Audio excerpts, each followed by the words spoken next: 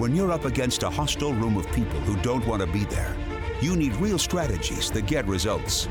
Welcome to From Hostage to Hero, the show that gives you practical advice you can use right now in the courtroom, boardroom, or classroom.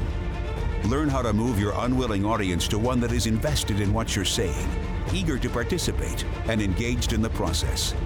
Learn from the attorney whisperer herself, your host, Sari Delamotte. Welcome to another episode of From Hostage to Hero with Sari Delamotte, the attorney whisperer. So glad to be with you today. I hope you're having a fantastic week. And if you're listening to this on Friday, going into a fantastic weekend. Today, we're talking about how to make any juror answer work in your favor. There comes a point in every voir dire circle, and what I mean by that is back in the H2H playground, every month we get together and do what we call voir dire circle, where there are 4 hot seats and one person gets to conduct their voir dire with the other people playing jurors.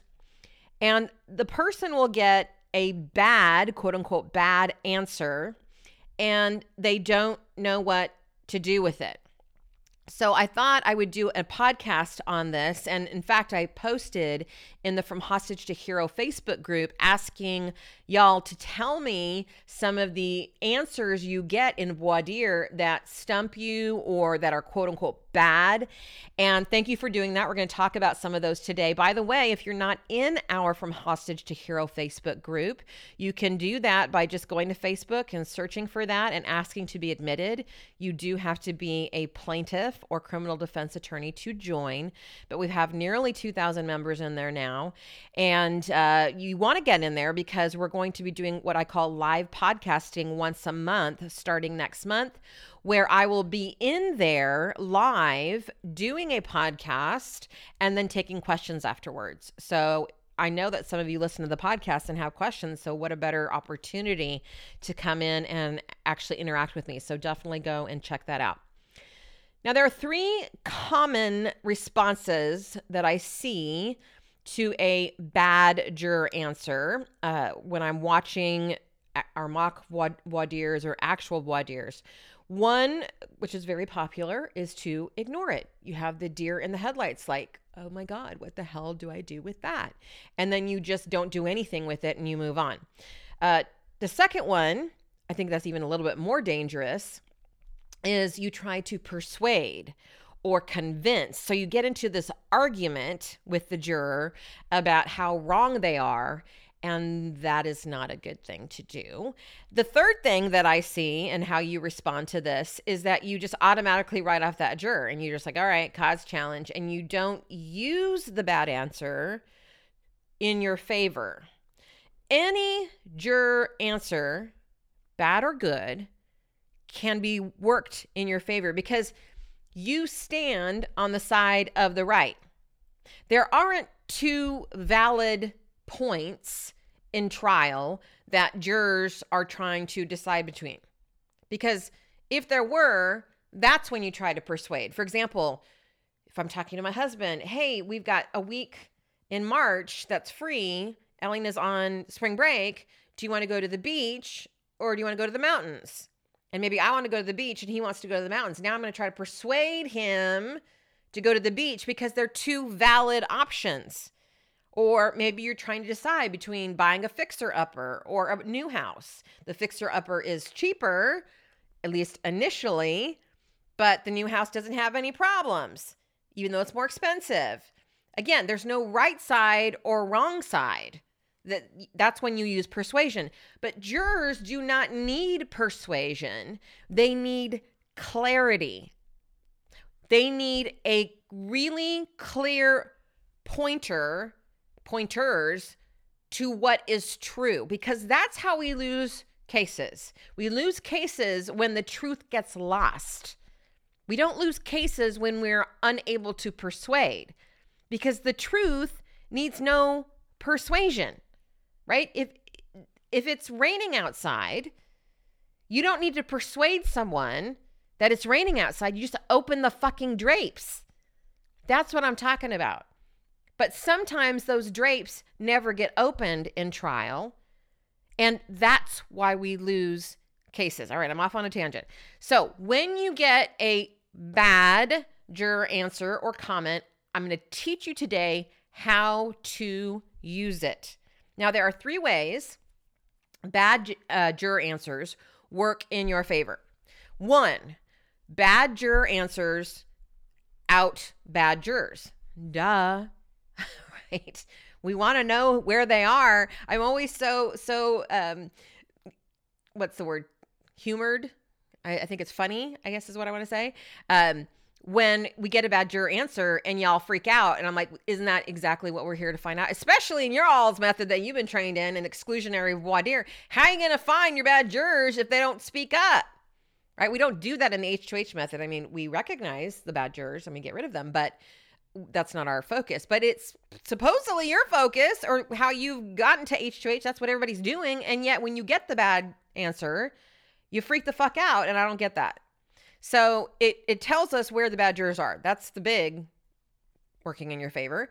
But 2, when a juror gives you a bad answer, what it requires of you is honesty and vulnerability. So when you go there, when you're forced to go there with a juror or a jury, that's actually a beautiful thing if you allow it to happen. And I'm going to talk about that today as well. The 3rd reason, there's probably even more, but I love my 3s, that a bad juror answer can work in your favor is it forms the group. So if the group is gelling around your principles, and then you have some juror say some random ass weird thing that's quote unquote bad, that further solidifies your group of us versus them situation. And that's good for you in nearly all cases. Now, here's what you have to understand. There is no such thing as a bad juror answer, as much as I have said that in the last, 10 minutes or so, 5 minutes or so. There are scary juror answers. How we label things is important. So that none of this is bad. It's all just information. And we're going to work today to make it so that you're not so scared either. But let's just switch over from bad to scary. Now, let's talk about that before we go into some examples. What makes a juror answer scary? Well, one answer to that is you don't know what to do with it. Right? It's so random, or it's pointed, or it's negative, and you don't know what to do with it. So that's scary. That is primarily all juror answers. I think most of you don't know what to do with juror answers. If what I'm seeing is any indication, I think you're scared of the jurors. That's why we work so hard to change that. But you don't know what to do with it. That's one reason a juror answer could be scary. 2, it's a personal attack. And I've seen that happen too, where the juror wants to come at you, and that's scary, obviously. 3, you're worried that their answer has now poisoned or could poison the jury. And 4, which I think is really important in today's conversation, is that whatever the juror just said is true. And you don't know how to overcome that, because you're like, damn, that is true, and it's not really great for my case. So let's talk about how to deal with this. First, let's talk about this whole idea of the poisoning the jury. You've heard me say that that's not something you need to worry about. And I still believe that. But I will say here that poisoning the jury is possible under 3 conditions. 1, if the group is formed and you don't know how to facilitate, and it goes off the rails, and now they're gelling around an idea that you don't want them to gel around. This is why we don't fuck around back there in the H2H crew when we're talking about group formation or facilitation skills, because you can't just go, like I said last week in last week's podcast, and listen to my 15 or 20 minute podcast and then go try these things and fail. I'm not saying you're always going to fail, but there's a method to the madness, and I can't possibly get into that in a 15 or 20 minute podcast. What this podcast is for you to do is to, yes, get some ideas, hopefully get some inspiration, and hopefully join the crew. I mean, let's be honest. That's what I want you to do, because that's where you're really going to become the trial lawyer I know that you can be. All right. Second thing that could potentially poison the jury is if you have a high status individual who says the poisonous thing. Now, this is one of the reasons why we don't often ask for jurors to tell us what their occupation is. Because when you have someone in your jury pool who is a doctor, for example, and everyone knows they're a doctor, and they say something that is contrary to your med mal principles, now we have a problem. Now, there's not much you can do if, for example, the judge forces them to do this or they themselves identify themselves. But again, this all comes down to managing group dynamics and facilitating a conversation. The third thing, third reason it is possible to poison the jury is time. So if you allow things to go too long, again, this comes back to that facilitation, and those ideas are in the air for a long amount of time. This is kind of similar to what I talked about, I don't know, several podcasts ago, but where maybe I didn't talk about, maybe I said this in the crew, where you get what you need, you get your principle, and then you keep asking. And the jurors, because they want to help you, are like, well, maybe it's this. And they start giving you defense points because they've already given you what you want, and now you still want more. So there's another way that you can poison the jury. But poisoning can go both ways, can it not? And we don't call it poisoning when we show them the truth and they align with it. But these aren't things that I think you necessarily need to worry about. Again, it's higher level. Today, what I want to talk to you about is how to use these answers in your favor. So in order to have any juror answer work for you, you need to have confidence in the fact that you stand on the side of the right and you stand for truth. That is where all of this begins. Now, if your case is righteous, and if it isn't, then stop taking that shit to trial. No answer is scary because it's all about the truth. If a juror says something true, you're going to highlight it and elevate it. If a juror says something that's not true, you're going to highlight it and pivot. Sometimes you won't highlight it. But what you're not going to do is bury it or argue with it, right? Because then it's there and you haven't dealt with it. Any negative answer, especially at the beginning, before the group is formed, you're going to deal with. Now, if you have a person who's consistently being negative, there are some group dynamic things we do later in voir dire where we don't hear from them, we shut them down, right? But I'm talking about at the beginning when all the things are starting to gel. We're going to have to deal with all of those quote unquote bad, we're going to call them scary answers. Listen, the truth is not afraid of the light. You cannot be afraid of things showing a light on the truth. Bad answers will show that truth is truth. Good answers will show that truth is truth. They're both the same. That's what you have to understand. All of it is true. So your first question I want you thinking about when you get a bad juror answer, a scary juror answer is that true? That's going to determine what you do next. Here's what I mean. So let's start with you get a scary but true answer, right? So maybe you're talking in jury selection about your ask, or if people are willing to give millions of dollars, or if jurors are willing to allow money in their verdict for pain and suffering. And one of the answers that you get, and I've seen this happen, is a juror says, you're just asking that because you get paid. You're going to get money from this. Now, what happens is this goes under the personal attack, right? So immediately we get triggered. Like, oh my God, this juror's out to get me. But I want you to stop when you're in that moment and ask yourself, is that true? Now, it's not true that you're only doing it for the money. At least I hope not. But we're just going to sidestep that because that's not important to this conversation. What is true is that you get paid. Yeah? Yeah, you get paid. So now that you've answered the question in your own mind, is what this juror just said true? Now you're going to own it. So you're going to say, in your own words, this is just an example, absolutely I get paid. Absolutely. I love my job.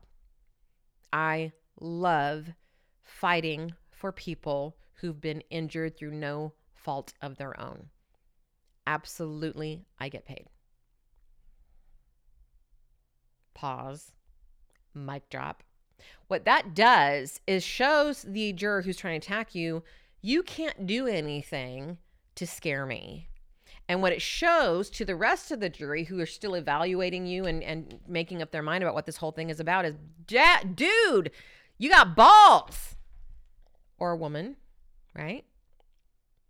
So it is really credibility building for you to own the truth, even if it is delivered in a negative way. All right, let's take one that's a scary answer that is not true. Okay, so the McDonald's verdict. I doubt this comes up anywhere. I mean, does it? I haven't heard it recently. I know it used to come up a lot. But let's say that you're in jury selection and somebody brings up the McDonald's verdict. Like, I don't want to be on a case like that one with the woman with the coffee where she got like billions of dollars and like, oh my God, coffee's too hot. Like, duh, coffee's hot, right? So we know that she didn't get billions of dollars. We know that McDonald's was negligent because the coffee was way hotter than it needed to be. And we know all of these things. And thankfully, because of that one documentary, I think people are starting to figure this out too.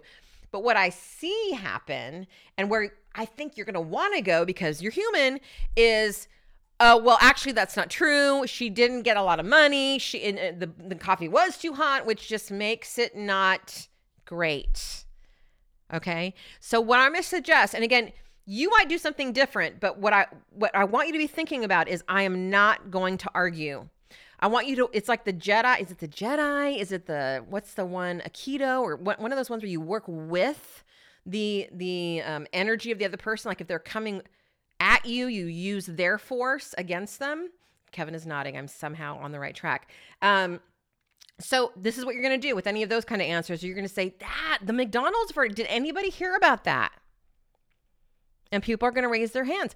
Did anybody hear anything different than she got billions of dollars just because coffee is hot? A juror may rescue you.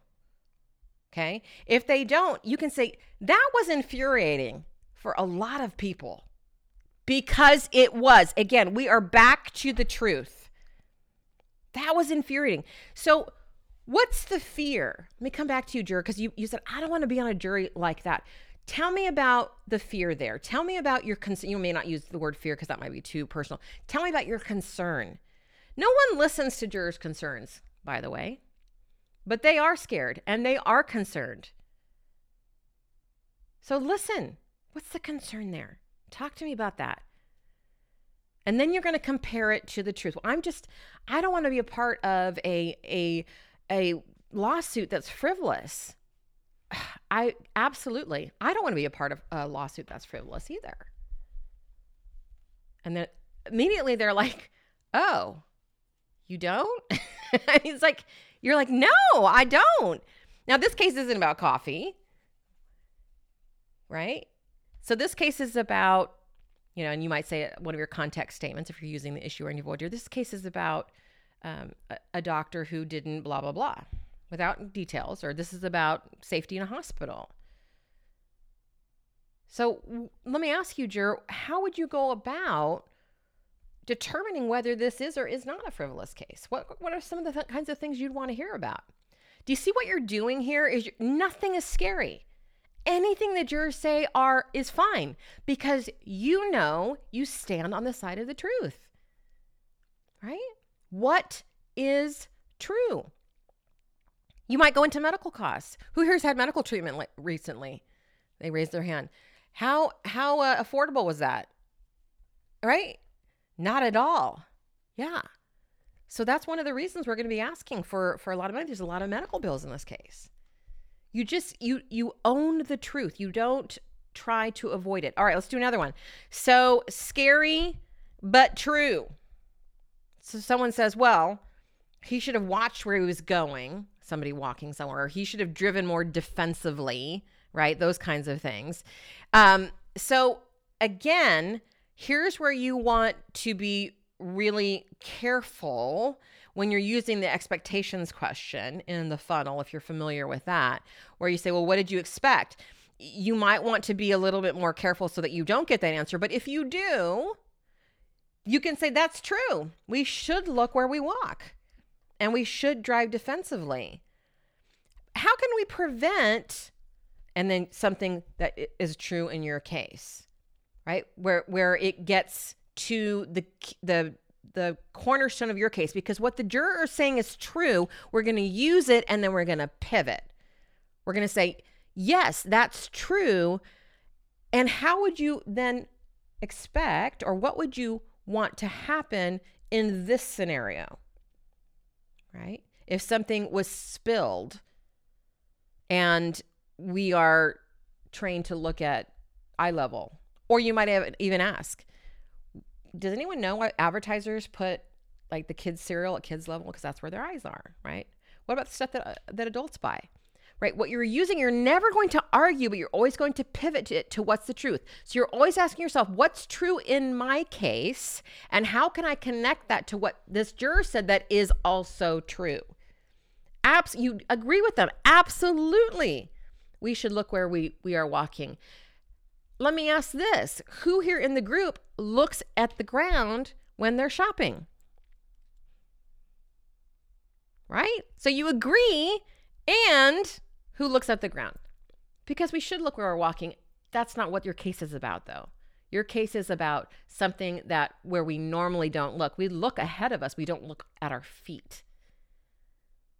Now, it's more important that you get the jurors to say these things than you say these things. That's what the whole H2H method is about, having the jury solve your problems. So you're always putting it back on the jury. You agree with the juror, and then you let the jury solve your problem. That is so true. Let me ask the group, what about this? Oh, that is true. Absolutely, we need to drive defensively. Let me ask the group, what about this? You let the jury come in and solve that for you. All right, here's another one. Scary, but not true. So let's say the juror says, I just think your client is lying. I'm sorry. Most people that come into these cases and they're wearing the neck braces, I mean, I've seen this on TV. I just off the bat, I think they're lying. Now, what you don't want to do is argue and go, no, they're not lying. It's not going to do anything for you. You'd say, okay, what would you need to see over trial to determine whether or not my client is lying? And furthermore, would you be willing to go into this with an open mind? Now, you may not want to go there. Maybe you do want to cause challenge, but what do you want to see is a great question, because that will tell you. They'll be like, well, I would want to see XYZ test, and you know you don't have that test. And so this is obviously not a good juror for you. They're going to require that you give more proof than what you have. Here's another one that is true, scary, but true. So my uncle lost a leg in the Vietnam War. Nobody gave him anything. That's true, right? So you're going to agree with that. And you're not going to make it a competition. You're going to say, that is terrible. Isn't it terrible the way that we take care of or don't take care of our veterans in this country? I am so sorry for your uncle. How is he doing? It just takes people off guard. So let me ask the group, and then you pivot. When someone loses a leg, and it's nothing that they did, nothing that they did to cause this, what do you think we should do as a society? How do you think we should handle this in light of the fact that we don't do these things for veterans? And someone may say, well, they chose to go to war, or just because they don't get paid for that doesn't mean we shouldn't allow other people. Like, the jury's going to save you in nearly every case. But I hope you're getting the point here that you're always looking to turn jurors toward the truth. You're agreeing with what is true and then using it to your benefit. Let's talk about amount of money. So you say, in this case, we're going to ask for $10 million. People say, should I say that the number in voir dire? Yes. If you can, yes. Why? I want to know what they think about it. I want to know how hard I have to work over trial to justify that. So we train you in the crew to watch what happens when you say that. Now, if they freak, they hold their breath, they deep inhale, you're going to say, now that's a lot of money, because they think it's a lot of money. What's the truth? Again, the amount of money, that's subjective. So there you have to go with what the jury thinks, not what you think. Right? What if they say something like, if you want money, you're really going to have to prove your case? You just get curious. Say more. Say more. Or what's the concern there? Well, I'm concerned that you're going to try to just, get by with the littlest amount possible. Yeah, tell me what you'd like to see. Say more. And then if you need to, you go into a cause challenge, right? We're not going to solve all these problems. I think that's where y'all go wrong is you think to yourself, there's got to be a way to turn this juror. That is not your job. Your job is to find your people. So making a juror answer work for you may simply be, oh, there's my bad juror, right? You can take that into the preponderance situation, but that rarely bodes well, as you've heard me talk about before. Whenever we talk about preponderance, people immediately think, people meaning jurors, they're trying to get away with something. They're trying to get off doing less than they need to. So it's pretty much a dead end for me. But when somebody says that, you can get curious about it and just know and make a note, this is not a juror for me. We're not going to fix every problem. I just need more facts. I can't answer if I don't have facts. So I've heard this a lot. And the reason why I hear this one a lot is because you haven't asked the right question. This is on you, lawyer. So when you say something like, well, and I've seen people do this. Okay, let's say that you were in a parking garage and there was a puddle on the ground. What would you think? And they're like, huh? What do you mean? What would I think? Well, why was the puddle? Well, I can't give you facts. Okay, so we're not there to ask them fact-based questions. So if you're doing this right, quote unquote, the H2H way, you're going to be asking about principles, right? What's your expectation about how a parking garage should be maintained? Should it be maintained? Who should be doing that? Who do you expect is going to do that? Rarely we get the question, well, I need to know more. We say, okay, who else wants to talk to me? Just in general. Do you expect it to be maintained and by who? Right? And they're like, well, I don't want to know. If they keep pressing, you can say, what kinds of things we want to know? Now, this is why we use the designed alliance, because ahead of time, we've said we can't get into facts. We can't get into evidence. We're going to be talking about the principles. So you design that ahead of time so that you don't get this question. So again, 3 ways to get out of this one. Design ahead of time, ask the right principle-based questions, and if they still press you, throw it back on them. Tell me what kinds of things would you want to know that could help you answer this question. I won't be able to answer them, but I'm curious what kinds of things you need to know. Well, I want to know this and this and this. That gives you information right there. What if somebody says, well, I don't believe in suing people? I love this one because nobody likes suing people. You might even say that. I think you represent a lot of people. Most people don't like to get lawyers involved in a situation. Would you all agree? And everyone raised their hand. Yeah. My client didn't want to get me involved in this. Sometimes people don't agree on what should happen, and we have to come and ask people like you to sort it out for us, right? So again, what's true? I don't believe in suing people. I don't like suing people. Say, I think a lot of people believe that. You engender trust with the jury when you are real and you continually turn people toward the truth. Last one that I got was chiropractic care is unscientific. Okay, so that's not true. So right there, again, we know that that juror is not going to be great for us. So you can say, who agrees with that? Your jury is going to save you. If I was in that jury, if anyone who's had chiropractic care in that jury would say, I don't believe that's true. Oh, say more. scientific or not, I went and it totally helped me. So you may not even say who thinks that's true. You can say, that's so interesting. Let me ask the group, is there anyone here who has had benefit from chiropractic treatment? I can guarantee you somebody has, right? Now, as you hear these things, I just want to remind you that what you're after is truth. So you're either going to hear truth from the juror and you're going to agree with it and then pivot to something in your case, or you're going to hear something from the jury that is not true and you're going to pivot. You're just going to get curious and you're going to use it for your case. So in the scientific one, I'm curious, who here has had it? Oh, all these people. Okay, great. Now your problem is solved.